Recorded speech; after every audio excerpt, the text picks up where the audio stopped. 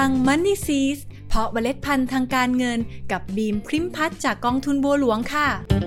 ปกติเราจะคุ้นเคยกับการวางแผนภาษีในช่วงปลายปีทำให้เราต้องลงทุนทีละก้อนใหญ่ๆเพื่อใช้สิทธิ์ลดหย่อนภาษีให้ทันวันนี้บีมจะมาแนะนำวิธีการวางแผนภาษีตั้งแต่ต้นปีกันค่ะ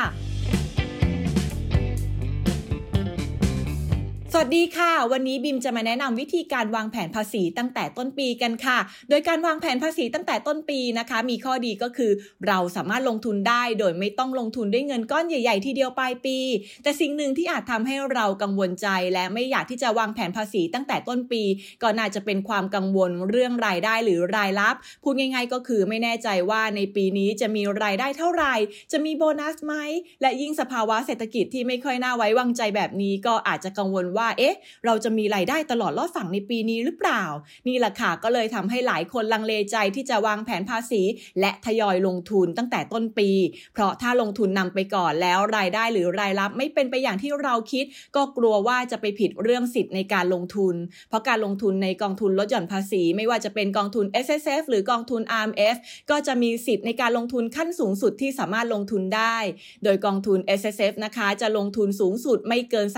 30% ของเงินได้พึงประเมินที่ต้องเสียภาษีสูงสุดไม่เกิน 200,000 บาทส่วน RMF ลงทุนได้สูงสุดไม่เกิน 30% ของเงินได้พึงประเมินที่ต้องเสียภาษีสูงสุดไม่เกิน 500,000 บาทซึ่งทั้งกองทุน SSF และ RMF เมื่อรวมกับค่าลดหย่อนการออมเพื่อการเกษียณอื่นๆอย่างเช่นกองทุนสำรองเลี้ยงชีพ Provident Fund ประกันบำนาญอะไรแบบนี้นะคะจะต้องไม่เกิน 500,000 บาทด้วยจะเห็นได้ว่าปัจจัยเรื่องรายได้ต่อปีนั้นสำคัญมากๆเลยนะคะในการเป็นฐานเพื่อคำนวณสิทธิ์ในการลงทุนและนี่ก็เป็นที่มาของการที่นักลงทุนรวมถึงตัวเราเองด้วยกังวลว่าจะวางแผนภาษีตั้งแต่ต้นปีได้จริงๆหรอ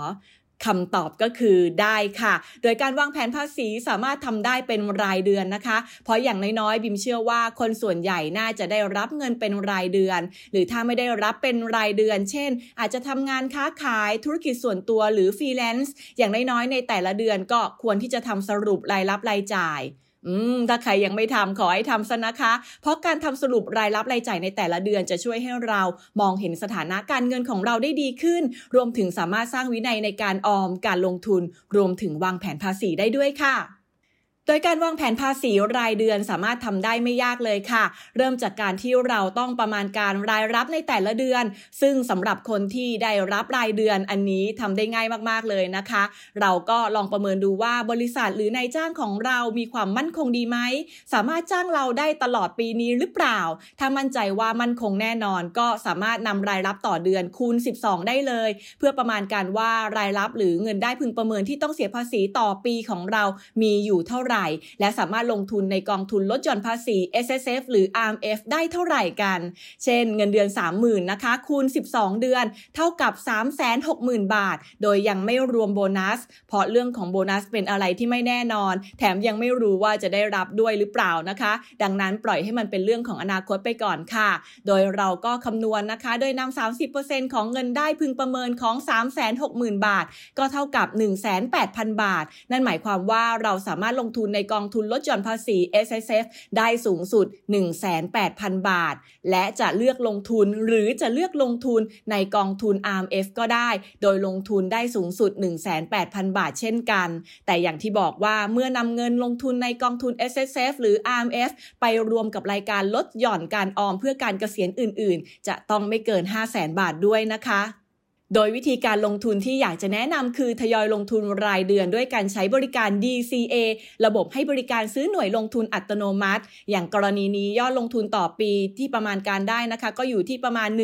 18,000 บาทเราก็เอา 18,000 บาทตั้งหารด้วย12เท่ากับว่าเราสามารถลงทุนได้ประมาณ 9,000 บาทต่อเดือนค่ะซึ่งเราจะลงทุนตามนี้เลยก็ได้นะคะหรือจะลงทุนน้อยกว่านี้ก็ได้เอาเป็นว่าลงทุนด้วยจำนวนเงินที่เราสบายใจและไม่กระทบต่อสภาพคล่องรายเดือนก็แล้วกันค่ะแต่ทั้งนี้ทั้งนั้นก็ต้องไม่เกินขั้นแม็กซิมัมที่ลงทุนได้นะคะเพราะเรื่องการลงทุนลดหย่อนภาษีเนี่ยต้องบอกว่านอกจากจะเป็นเรื่องของความสมัครใจแล้วยังมีเรื่องของเงื่อนไขในการลงทุนด้วยโดยที่ผู้ลงทุนเองนะคะจะต้องทำความเข้าใจเรื่องสิทธิในการลงทุนรวมถึงเงื่อนไขในการถือครองโดยเงินลงทุนก้อนนี้นะคะควรจะต้องสอดคล้องกับเป้าหมายการลงทุนระยะยาวของผู้ลงทุนด้วยแต่ทั้งนี้ถ้าสถานการณ์ทางการเงินเปลี่ยนไปเช่นรายรับไม่เหมือน เดิมหรือโชคร้ายบริษัทเลิกจ้างในกรณีที่เราใช้บริการ DCA นะคะก็สามารถปรับลดวงเงินการลงทุนหรือยกเลิกแผนการลงทุนนี้ได้ตลอดเวลาค่ะแต่ในกรณีที่เรารู้สึกว่ารายรับของเราไม่แน่นอนจ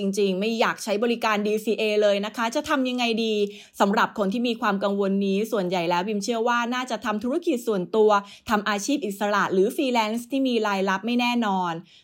ถ้าไม่สบายใจไม่อยากใช้บริการ DCA ก็ไม่ต้องใช้ค่ะแต่บิมก็ยังอยากให้ทยอยลงทุนในแต่ละเดือนอยู่ดีนะคะเพื่อเป็นการลดภาระในการลงทุนด้วยเงินก้อนใหญ่ตอนปลายปีเพราะถ้ารอลงทุนปลายปีดีไม่ดีเผลอใช้เงินไปหมดอาจทำให้ปลายปีไม่มีเงินเหลือลงทุนด้วยซ้ำดังนั้นวิธีการที่แนะนำก็คือยังอยากให้ทยอยลงทุนรายเดือนอยู่โดยอาจกันเงินส่วนหนึ่งเข้าบัญชีออมทรัพย์หรือกองทุนรวมตลาดเงินทุกเดือนก่อนเช่นสมมุติว่าปีนึงเราเคยเสียภาษีในฐาน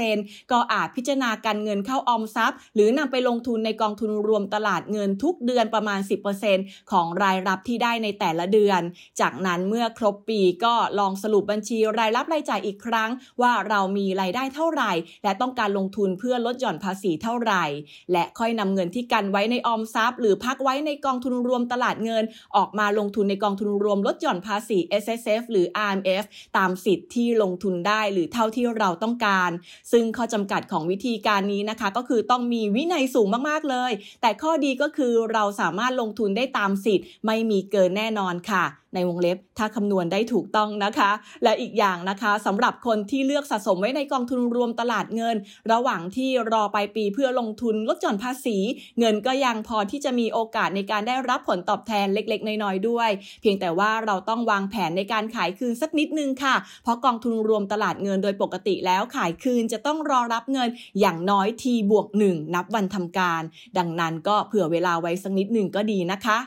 เอาละค่ะและนี่ก็คือคำแนะนำดีๆในการวางแผนภาษีตั้งแต่ต้นปีที่บีมนำมาฝากกันในวันนี้เป้าหมายก็อย่างที่บอกค่ะว่าอยากให้ทุกคนทยอยลงทุนเพื่อที่ปลายปีจะได้ไม่ต้องลงทุนด้วยเงินก้อนใหญ่ๆและอีกอย่างบีมเชื่อว่าหลายคนที่เลือกลงทุนในกองทุนรวมลดหย่อนภาษีไม่ว่าจะเป็น SSF หรือ RMF มักเลือกลงทุนในนโยบายลงทุนที่ค่อนข้างเสี่ยงอย่างหุ้นเยอะอยู่พอสมควรเลยใช่ไหมล่ะคะซึ่งวิธีการลงทุนแบบ DCA ในระยะยาวจะช่วยให้ต้นทุนที่เราได้รับไม่ถูกไม่แพงจนเกินไปแต่ถ้าหากใครไม่สะดวกลงทุนแบบ DCA ก็อย่างที่บอกค่ะการมีวินัยในการลงทุนช่วยได้จริงๆในเมื่อไม่สะดวกใช้ระบบก็ต้องใช้พลังความมีวินัยของตัวเองเพื่อโอกาสในการได้รับผลตอบแทนที่สม่ำเสมอในระยะยาวค่ะแล้วกลับมาพบกับ Money Seeds เพราะเมล็ดพันธุ์ทางการเงินกับบีมพริมพัฒน์จากกองทุนบัวหลวงขอให้เมล็ดพันธุ์การเงินของคุณเติบโตอย่างสวยงามและยั่งยืนค่ะ